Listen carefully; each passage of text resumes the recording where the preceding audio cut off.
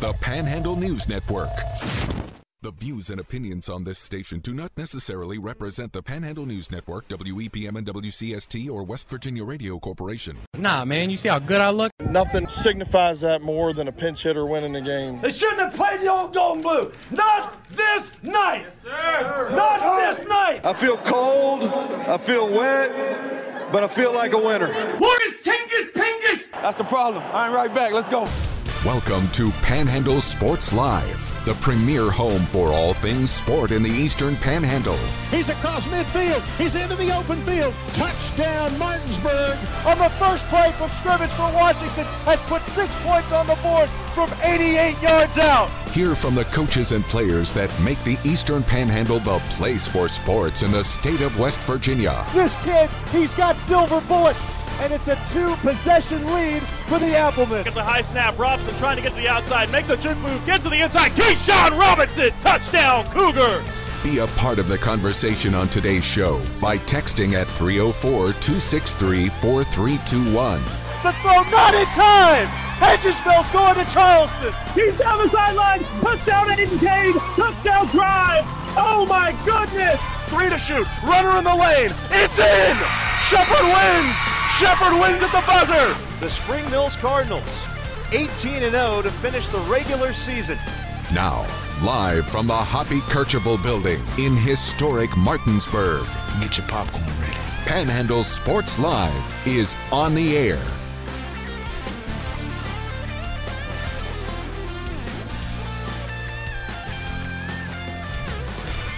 Well, boys, they let us get the Friday again. It is Panhandle Sports Live for the second day of February 2024, broadcasting live from the Hoppy Kercheval building, and plenty of to talk about over the next hour. I'm Luke Wiggs, Parker Stone, Daniel Woods alongside. Gentlemen, good morning. How are we doing?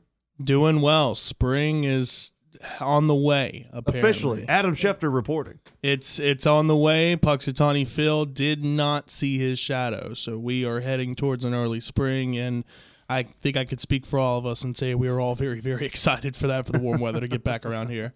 Don't tell me to listen to some groundhog. We only accept the opinions of, what is it, French Creek Freddy and French Creek Freddy alone.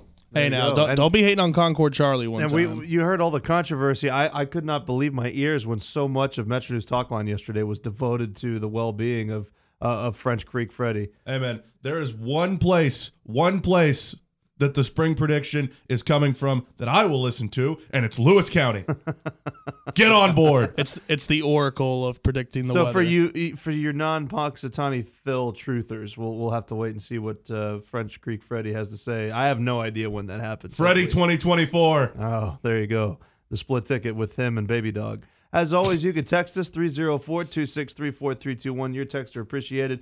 We've got some girls basketball to talk about, some scores from last night. We'll preview tonight's action and what's going on this weekend as well. The Baltimore Orioles shocking Major League Baseball with a pretty significant deal to get a pretty significant piece. We'll talk about that too.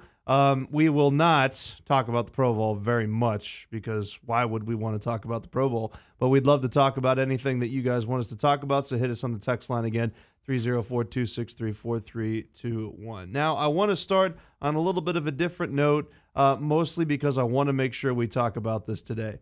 The Mountaineers are in action tomorrow. They take on a ranked BYU team as WVU continues to try to find their identity. This game will have a major significance, not just because of what's going on in the court. Mountaineers playing BYU in conference play is certainly a crazy thing to talk about in the year of our Lord 2024, but it'll also be the final game wearing the headset for one Jay Jacobs. And this is going to be a really interesting weekend for those that are familiar with Jay Jacobs, longtime broadcaster and color commentator, first with the voice of the Mountaineers, Jack Fleming, and then most recently with Tony Karidis, a great article written on the WVU Athletics page about Jay Jacobs, who, I grew up around those broadcasts. I grew up around Jay and his family and, what he's meant for WVU basketball, the personality and the color, literally and figuratively, he's been able to bring to those broadcasts.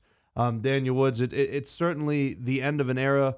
Jay Jacobs will be incredibly missed on broadcasts. We congratulate him on his retirement, but it's just going to be different hearing Tony not call games with Jay. you talk about people being one of a kind and there not being anybody like an individual person.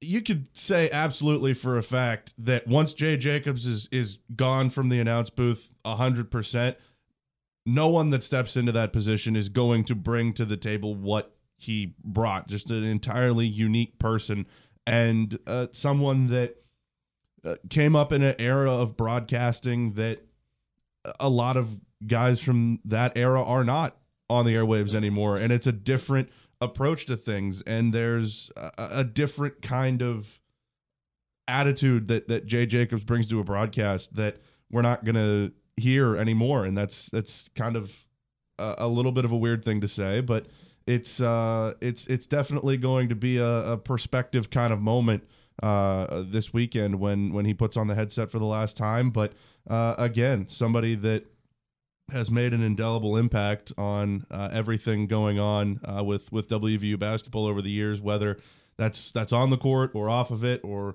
the way that people take in West Virginia basketball. Jay Jacobs has left a mark on that I don't think we can really forget.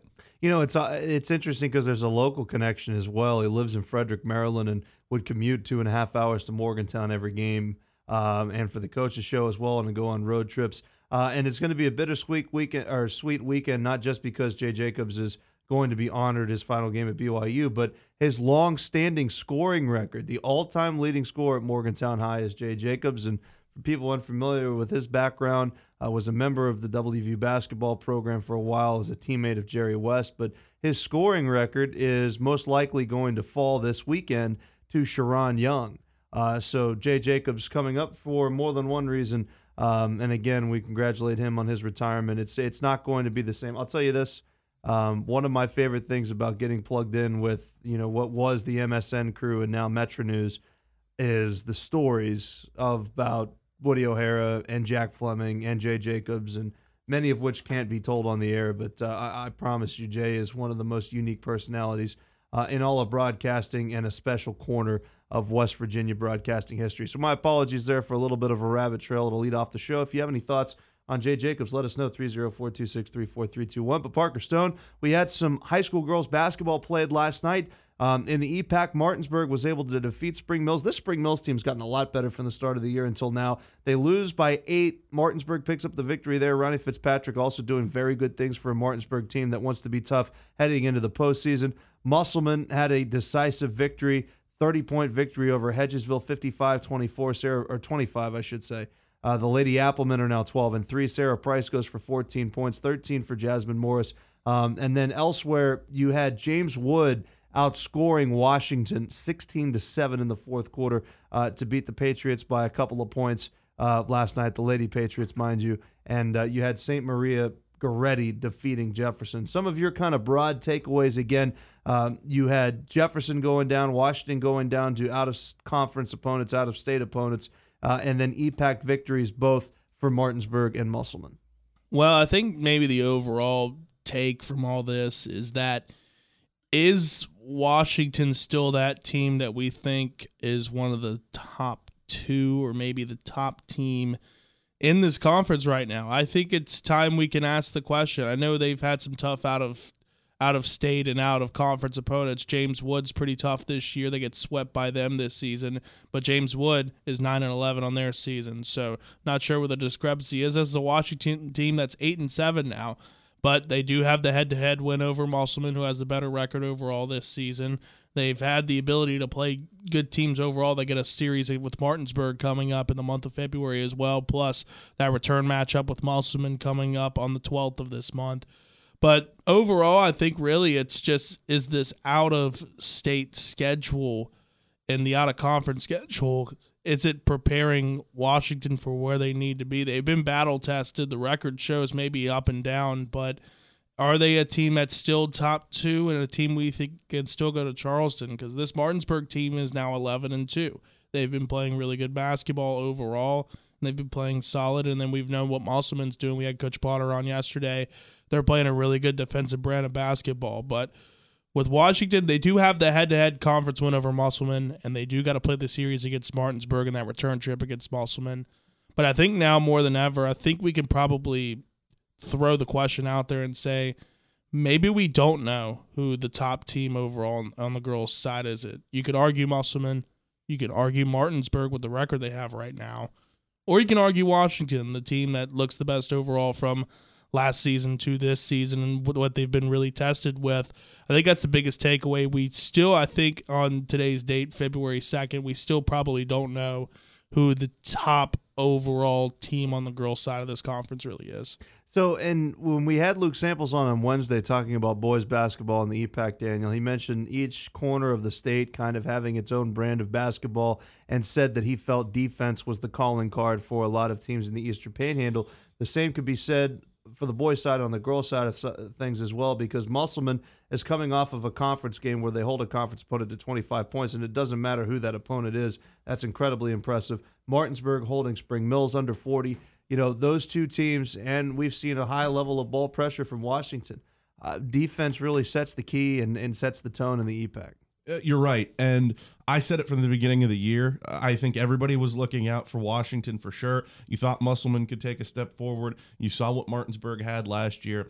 My thought process with that Martinsburg team really from the beginning was the defense is here. Ronnie Fitzpatrick is going to coach this team to a level to get stops. They're going to mix up looks. They're going to be able to stop people from scoring. If they can put the ball in the basket consistently, they have a chance to be in that top tier of teams out here. The same goes for Musselman, as they've really brought everything together. And we talked to Tim Potter yesterday, and he talked about how important getting his players to buy in has been. And that really does start on the defensive end of the floor. And then you just have a Washington team that's got so many guards that are so quick out on the perimeter that can just create some chaos that you're right. A lot of these teams really thrive on turning defense into offense. So, you know what they say, defense travels, and that's going to make for some really competitive games down the stretch here. Like Parker said, we still got two matchups between Washington and Martinsburg coming up. We get the rematch between Washington and Musselman. It's going to be a really interesting finish to the season. And again, I feel like I'm going to sound like a broken record with this because I've said it so many times about boys basketball, but the first round home court advantage is going to be really, really important when we get to sectional play. By the way, there are recaps of both the Martinsburg victory in that game where Cadence Bradley was the leading scorer for Martinsburg, going for 17 points in their victory against Spring Mills, written by Ellie Colbert in today's edition of the Martinsburg Journal, and Rick Kozlowski talking all things with the other matchup as well. You're able to find the recaps of those games in, again, today's edition of the Martinsburg Journal. Let's go ahead and get to this first break. When we return, I want to take a peek to our broadcast schedule tonight and this weekend. We've got high school boys basketball on tonight, Shepherd doubleheader on tomorrow, and as I mentioned a little bit later on in the show, we're going to talk some Orioles baseball because they really shook up this offseason with the move they made last night. That comes your way, along with more on Panhandle Sports Live. Mix up your sports coverage with Panhandle Sports Live. Heard on the Panhandle News Network.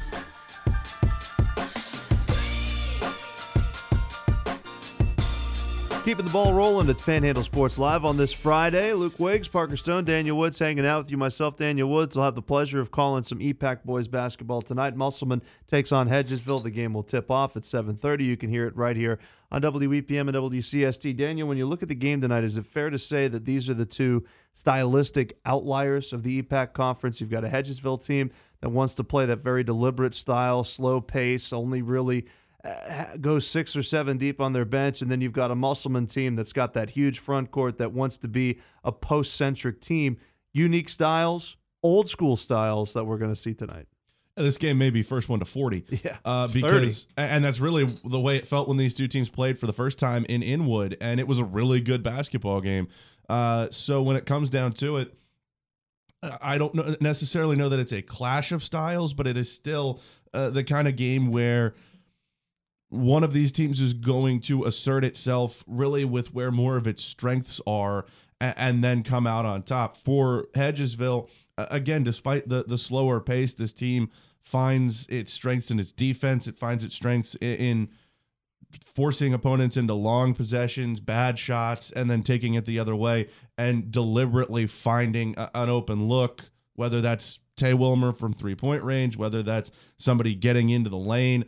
It really is a deliberate process for this Hedgesville team. On the other side, Musselman, not necessarily as deliberate. They just want to play inside out. So I think you'll see Musselman move the ball a little bit more quickly. You'll see Colton Shelton pushing the ball up the floor, and you've got athletic bigs in Troy Wollaston and in Santa Maria and Matt Mahood that are going to run to the rim and try to get easy buckets even in transition, whereas once you do get into the half court, you can throw it into one of those guys. More than likely, with the way that Hedgesville plays defense, they'll try to collapse in there, and then that gives open opportunities on the perimeter for guys like Logan Shelton and Gavin McLean to knock down shots, and we know that Gavin McLean's been knocking down a lot of big shots lately. So when it comes to it, it is going to be a slower paced game than probably you're going to see from a lot of EPAC opponents this year. But I don't think it will be a game that's not entertaining because, again, it is a little bit of a clash of styles. Well, Parker Stone, your thoughts. Obviously, I'd be remiss if I didn't mention the tallest player on the floor tonight is going to be an Eagle and Quincy Pittsnoggle, but then the next three are Appleman, and it seems as though one of them will come up and have a really big performance on any given night. But if two of those bigs really pop off at the same time, you mentioned the three-point shooting ability of Gavin McLean, which I also think is a huge pivot point for Musselman, hit that corner three that ended up being the decisive bucket in the university game. Parker Stone, your thoughts on the matchup tonight? Getting to the rim is going to be very difficult in this game. I think it's going to be the biggest takeaway for me. We know about the towers they have at Musselman with Wollaston, Santa Maria, and Mahood playing around that pivot in the middle. And then you've got a guy like Quincy Pittsnoggle, who's a couple shades off of being 6'10" at this point. And it's going to be fun. It's two teams that I think are trying to really put their foot in the ground and really be chasers in that second tier, I think, of teams right now in the conference. And I think the winner of this game has the best shot out of the teams. I think there's a tier break right now between Spring Mills, who I think is in their own tier, and then you have Martinsburg and Jefferson, who are in their own tier, with the Bulldogs pulling away most recently with a sweep in the series.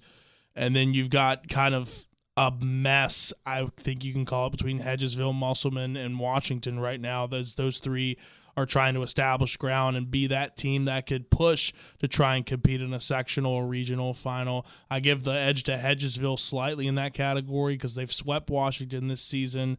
And then you've got Musselman that's had some really bright moments as well, the win over University being a solid one for the Appleman team. So I think the winner of this matchup tonight is going to have, I think, solid ground to stake a claim as being probably that fourth-seeded position right now in the conference overall. And it's going to be fun to see how both these teams style in their clashes and matchups. Two great coaches, and Coach Kelly Church and Coach Derek Basile. Excited to see the chess game between those two, and it'll be a fun one tonight. I'm really excited to check it out. Well, again, that comes your way tonight at 7:30. Musselman taking on Hedgesville and some boys hoops. We've got college hoops tomorrow. Parker Stone, I'll stick with you because you're calling the women's game tomorrow as Shepherd takes on East Stroudsburg. And Shepherd took two huge steps forward with the first, call it, winning streak under Coach Coffin, consecutive victories for the first time in her tenure in just her second year, and then kind of fell a little bit flat against Kutztown, got run off the floor. What are your thoughts going into an East Stroudsburg matchup where it was just an 8-point loss when you played the Warriors in the regular season, 84-76, that was back on January 6th. What are your thoughts about what you want to see from Shepherd, individuals or as a team as a whole, to kind of have a bounce back, even if it's not a victory, a bounce back performance to kind of flush a performance like Kutztown? Well, looking at standings right now in the PSAC for the women's side of things, with the loss to Kutztown, Shepherd's now at a little bit of a distance from where they would be as the last team to make it into the conference tournament right now. That last spot's held by Millersville and East Stroudsburg, who are at a tie right now in conference play at 5-9, and Shepherd sitting at 3-11 in conference play right now. So you pull a win off here, it gets you that much closer, and we've all had the conversation. If this team can find a way to get itself towards the back end of the conference tournament and sneak in towards the end of the season, that's a massive win in year two under Coach Coffin. But again, you look at the East Stroudsburg game, the first time these two teams matched up back on January 6th in the Butcher Center, it was a game that I think Shepherd had every chance in the world to win. There were moments where they looked good. There were moments where they looked flat. It was just inconsistent. I think that's the biggest thing that this team needs to improve on through the month of February, just finding that consistency, because they can do it. This team has it in them. They're consistent with it. It was back and forth between East Stroudsburg and Shepherd the first go-around. Kind of a slow start. They got down 20-12, rallied back, won the second quarter 23-19, but then East Stroudsburg came out of the second half and that's where the biggest advantage was for East Stroudsburg, 24-18. They really took that game away in the third quarter, and that's what it boils down to. I think the first and third quarters for this team is where the biggest improvement needs to come from. Starting strong and coming out of the locker room strong. If they're able to do that on the road against East Stroudsburg, they're able to pull out a win, I think, and it would be a massive win, too, if they're able to find a way, get momentum, get one game closer to getting into talking position for being a team that could get into the conference tournament. If you're able to beat East Stroudsburg, I think we can talk about that being a real possibility. If not, then I think we might have to put that on hold till maybe 2024-25 basketball season. But again, the strides are there with this team, and an East Stroudsburg team that's, I think, very, very, very beatable. They got every chance in the world to, but again, first and third quarters are going to be absolute key for this team. By the way, I mentioned the text line. A texter in reference to that Musselman-Hedgesville game says the game might come down to free throws and Musselman struggles to hit foul shots. And that was a problem with them not being able to put away University. I know that was a problem in that game against Jefferson. They struggled to hit a couple of shots down the line, so that is a good point by the texter. Now, Daniel Woods, you're going to have the call of the men's game. When Shepherd and East Stroudsburg played each other at the Butcher Center back on January 6th, 93 seconds left to play in the first half. This was a 2-point game. And then East Stroudsburg hits a three to go into the break and then came out of the locker room and really kind of built a significant second-half lead and distanced themselves away from Shepherd. East Stroudsburg, as we've seen, is the top team or one of the top teams in Shepherd's division of the PSAC. They're 18-2, 12-2 in conference play, had an undefeated run through their non-conference schedule, and they averaged 90 points per game. However, this team, when we saw them, is incredibly beatable. You know, this is a team that, with Lakeem McAlilly, is one of the most talented players in the conference. He's an easy player to get under his skin. And I do like the way this roster is constructed. I think they're well coached, but they're a little bit undersized. They want to get out and run. Shepherd was able to throw just a number of off-speed pitches in the first half of that game to keep them off balance. I'm sure that will be the key again. But my takeaways, I don't know about yours, is you're going into this matchup as an underdog, I am sure. But I would go into this game with a tremendous amount of confidence that you can stand toe-to-toe with the Warriors. You were really competitive in that first game, and that was a stretch of time with that Shepherd men's basketball team that I think we've seen played out a few times this year where, for one reason or another, they didn't close the first half well, and that kind of flipped the game around. And I think that's really what happened in that first matchup with East Stroudsburg. But you're right. You look at this East Stroudsburg team, and there are flaws. There are things you can attack. And like you said, with the way that they play, the way they want to get up and down, I think the key for Shepherd in this game is controlling the pace. Whoever sets the tone in this game in the first half is probably going to win it. Like you said, East Stroudsburg puts up a ton of points. They play a lot of guys. They want to play fast. It's really, we'll send you out there for 4 minutes, give me 100% for 4 minutes, we'll bring you back out, sit you down for 2, and then send you back in. So as it comes together for the Shepherd team, you don't have the luxury of doing that. You don't have the luxury of playing 8 or 9 guys at least 15 minutes a game like East Stroudsburg has done this year.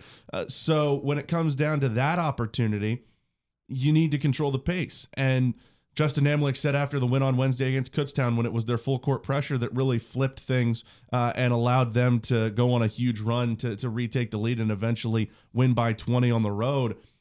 They have the ability to get up and pressure people, but right now he doesn't feel like they have the depth to do that consistently for 40 minutes. So I think what you're going to see based on that awareness from Justin Amlich is you're going to see the Shepherd team play very deliberately in the half court, try to get really good shots, late in the shot clock as well.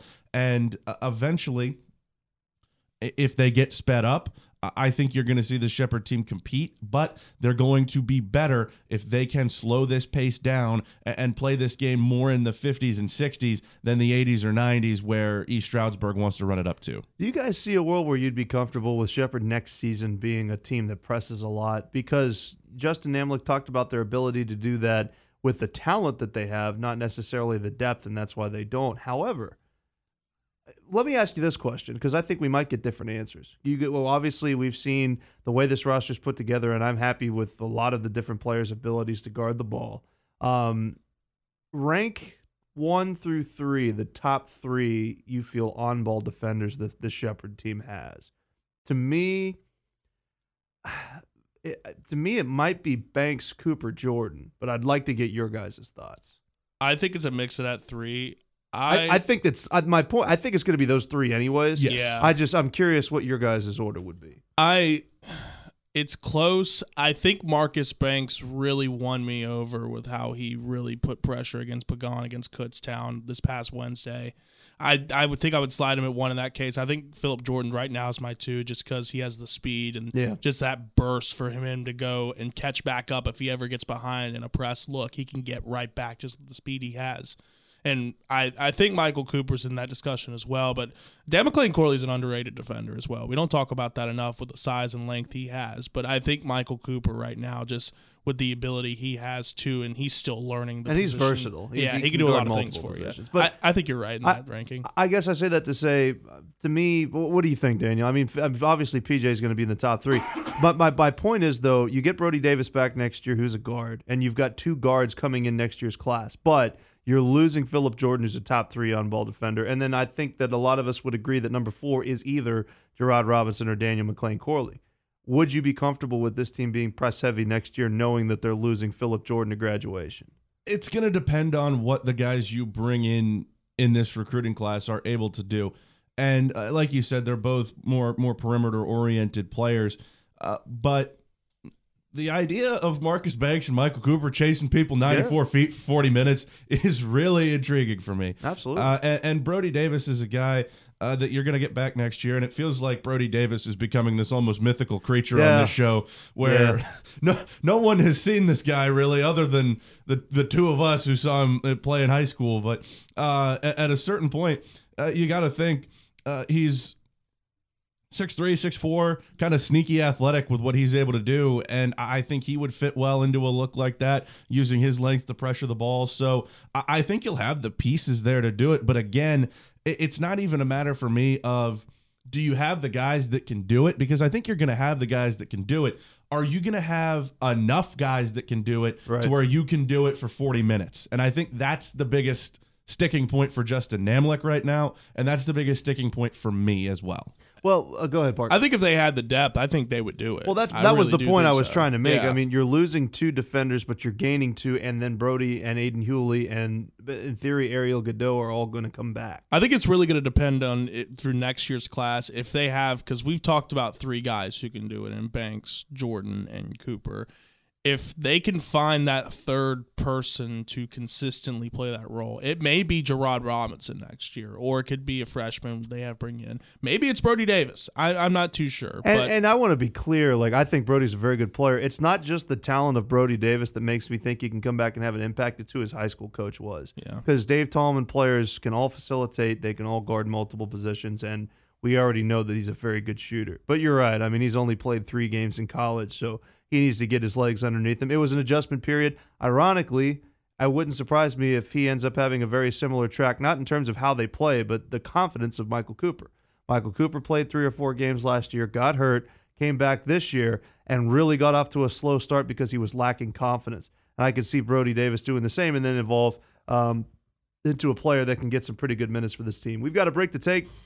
When we return, like I mentioned, the Baltimore Orioles made a pretty significant move yesterday. We're going to break that down next on Panhandle Sports Live. Want to revisit an episode of Panhandle Sports Live? Follow the Panhandle News Network on Spotify today.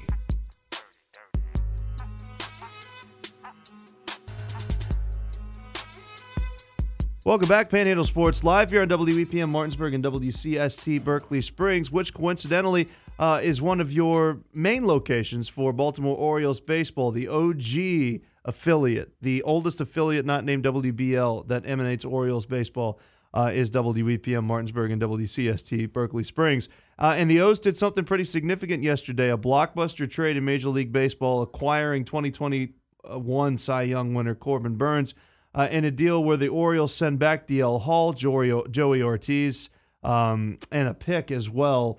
Guys, as we look at this Orioles team, and they had expressed interest in adding a front-of-the-rotation starter, it was just something, again, we talked about the Angelos' unwillingness to spend money, that they weren't going to go out and get a top guy. Immediately, we talk about new ownership, and immediately Corbin Burns is in the door. Now, let's start by this. There's a lot of different angles I want to attack this from, but let's start with simply this. I have no idea what Milwaukee's doing here. Milwaukee takes the most talented, consistent pitcher in baseball over the last 3 years. And they trade him for a 25-year-old DL Hall, who at this point in his career has almost completely made the decision that he's going to try to be a long reliever. People have said that people hope he can be the next Josh Hader, but he's got a 2-pitch mix. His slider's not that good, and he never developed into the front of the line arm that he was drafted to be. Joey Ortiz is very good defensively, but he was not going to find the field in Baltimore right away. I mean, you could make the argument he was the 4th shortstop, and he's not going to be the starting shortstop in Milwaukee either. That's Willy Adames. He might start at 3rd, and he might come off the bench. And then you get a first-round pick as well in the mix there. But again, guys, I don't understand how, and I understand he's on an expiring contract. That was the best offer they can get. We're going to look at this from the optimistic Orioles standpoint and talk about what this means for them because it means a lot. But before we do that, what in the world was Milwaukee doing?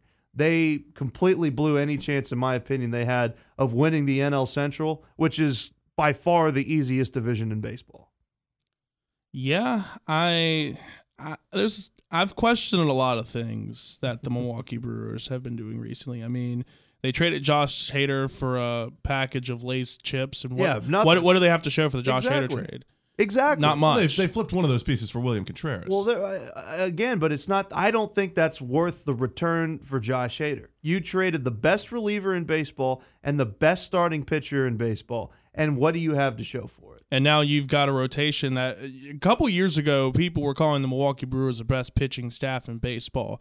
You've lost best front end of their pitching staff. Oh, absolutely. Yeah, absolutely. And you got Woodruff, who I believe's not on the team right now because he's been dealing with injury problems. Burns just got traded. You sent Hader away last year to San Diego. And their opening day starter is going to probably be Freddie Peralta. He's going to be Freddie Peralta. And I love Freddie Peralta, but he's not an opening day starter. No, he's not. No, he's not. I'm looking at roster resource right now, projects their rotation to be Freddie Peralta, Wade Miley, Colin Ray, Joe Ross, and DL Hall. And as somebody that is a lifelong Cardinal fan, I think they've just gift-wrapped the division to St. Louis if St. Louis can work out their woes, because I don't think Cincinnati is going to take as big a step this year. Milwaukee has gotten significantly worse. I mean, they signed Rhys Hoskins, but who cares? That's a lateral move from Rowdy Tellez. And I understand that Chicago made the moves that they did, not the offseason, Bellinger and whatever, and they signed the Japanese starter, but I do not understand this from Milwaukee's standpoint. What the benefit, unless they've done their due diligence and think they can fix DL Hall. I do not understand. Anything to add to that before we talk about the Baltimore standpoint? It doesn't make sense. And this is not the year in the NL Central that you want to get worse. No, because you don't have to be that good to win the NL Central. Yes. I don't know. Like, to me, it seems like they want to tear it down and just try and rebuild from the bottom. Like, that's what it says to me. I just don't understand why you would give up your foothold in the division like that. Yeah, I mean, the only saving grace is because they have the number 2 prospect in baseball. Jackson Chourio is going to be called up at some point this year. Oh, he better make the team. The way they changed the service rules in Major League Baseball and the incentives that you get for what is it? I know Rookie of the Year you get a bonus for if your player wins Rookie of the Year. We're going to see a lot more younger players play this year because of how they amended the CBA, and I'm excited about that. But anyways, I don't want to dunk on Milwaukee for the next 20 minutes. I'd be happy to. For the Orioles, I would like to think that Corbin Burns will be their opening day starter, but he will be the ace of this team. You've got Kyle Bradish, Grayson Rodriguez, John Means is going to be healthy. Don't forget that John Means was a top 5 pitcher in baseball 2 years ago, and Dean Kremer as well. A slam dunk for the Orioles. You get a front of the rotation piece. You won 101 games. People wanted to know, is this going to be sustainable for the Orioles long term? Jackson Holliday is probably going to be your opening day shortstop. So, I mean, how much better can you get, Parker Stone? The number 1 prospect in baseball is going to be your opening day shortstop. Jackson Holliday is going to have a great season. I don't think he's going to be the AL Rookie of the Year, but I think he's going to have a great season. And you get the best pitcher in baseball. I mean, that's a pretty decent offseason. I mean, we talked last season about the Orioles maybe trying to find a pitcher and having that centerpiece. You have that centerpiece now in Corbin Burns. He is a top 5 pitcher in baseball, and you got him for 2 prospects that were 25 years old and the 34th overall pick in the next draft. That's nothing. The biggest contingency on this for Baltimore is is this a 1-year rental for Corbin Burns, or can they find the way to get a long-term contract done? Because I believe he only has 1 year left on his contract. So that's going to be the biggest kicker in this deal for Baltimore, if they can get a deal done with Corbin Burns. And if they're able to win, which we think with the young core they have right now, this is a team that could, again, make another run in the American League. I don't see why Corbin Burns wouldn't want to sign a long-term contract with Baltimore, especially now this is a team with new ownership that is willing to make moves like acquiring Corbin Burns and open up the book a little bit and pay these stars what they're worth. And I guess the biggest question we could ask right now, are the Baltimore Orioles now with their top 3 pitchers, Burns, Bradish, and Rodriguez, is that a top 3 unit in baseball right now? Top 5 for sure. Top 5 for sure. It's probably got to be the best in the division. I mean, the Yankees have had an underwhelming offseason. Obviously, Chris Sale's not in Boston anymore. And obviously, the Blue Jays had significant stock in the future of one Alek Manoah, and that is clearly becoming a bit of a problem for them. But again, you look at this roster now, and I want to talk about the bullpen, which I think is the biggest glaring weakness of this team. But you look 1 through 9 and their projected starting lineup, everybody's got pop. You got 3 or 4 guys that can really run, highlighted by Gunnar Henderson, Jackson Holliday, and Cedric Mullins. You know, you've got that 30 home run ability from Anthony Santander. You talk about this team, and you mentioned that rotation.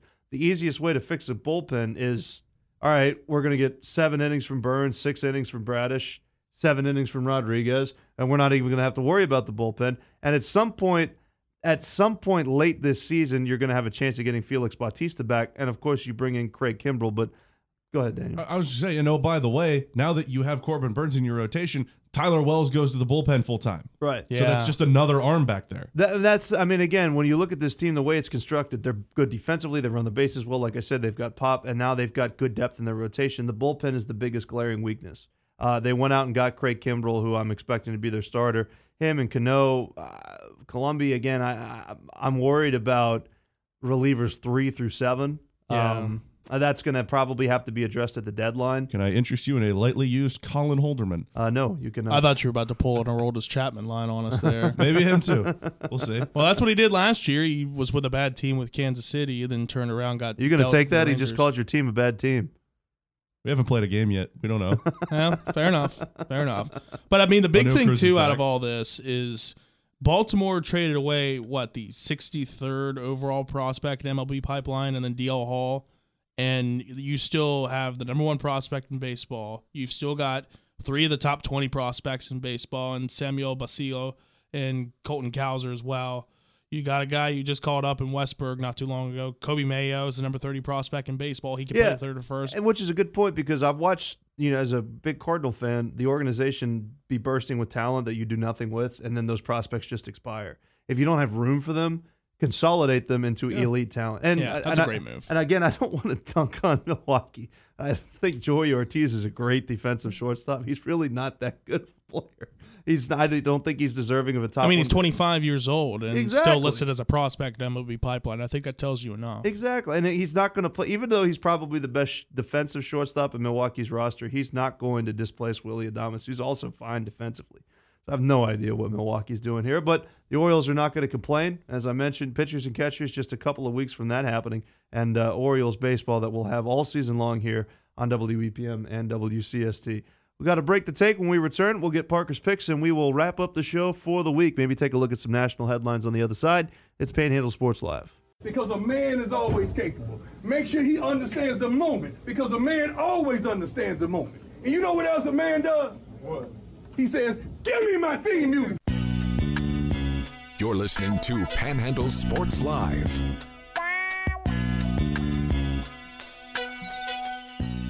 Final segment for the week of Panhandle Sports Live. Stay tuned. The award-winning Panhandle Live is coming up top of the hour. Also another edition of Metro News Talk Line standing by at 10:06. But one more opportunity for Parker Stone to try to make you all a little bit of money. Yeah, well, that's called beginner's luck. Luck. Yeah, I like to call this my lock of the day. Proven it's never fails. Never failed once. Was not the hottest day for Parker's picks yesterday. Thankfully, the Cleveland Cavaliers saved us from the proverbial goose egg. But Jason Tatum, what are we doing? What are the Celtics doing? Boston Celtics, what are we doing? Don't know how they lose to a Lakers team without LeBron and Anthony Davis, 114-105. The final Austin Reeves, that's how. 32 points. Had an insane bozo. game, which shocked the heck out of me. D'Angelo Russell about had a triple-double against Boston. So let's be honest. If you saw Austin Reeves at the rec center, you probably wouldn't pick him first.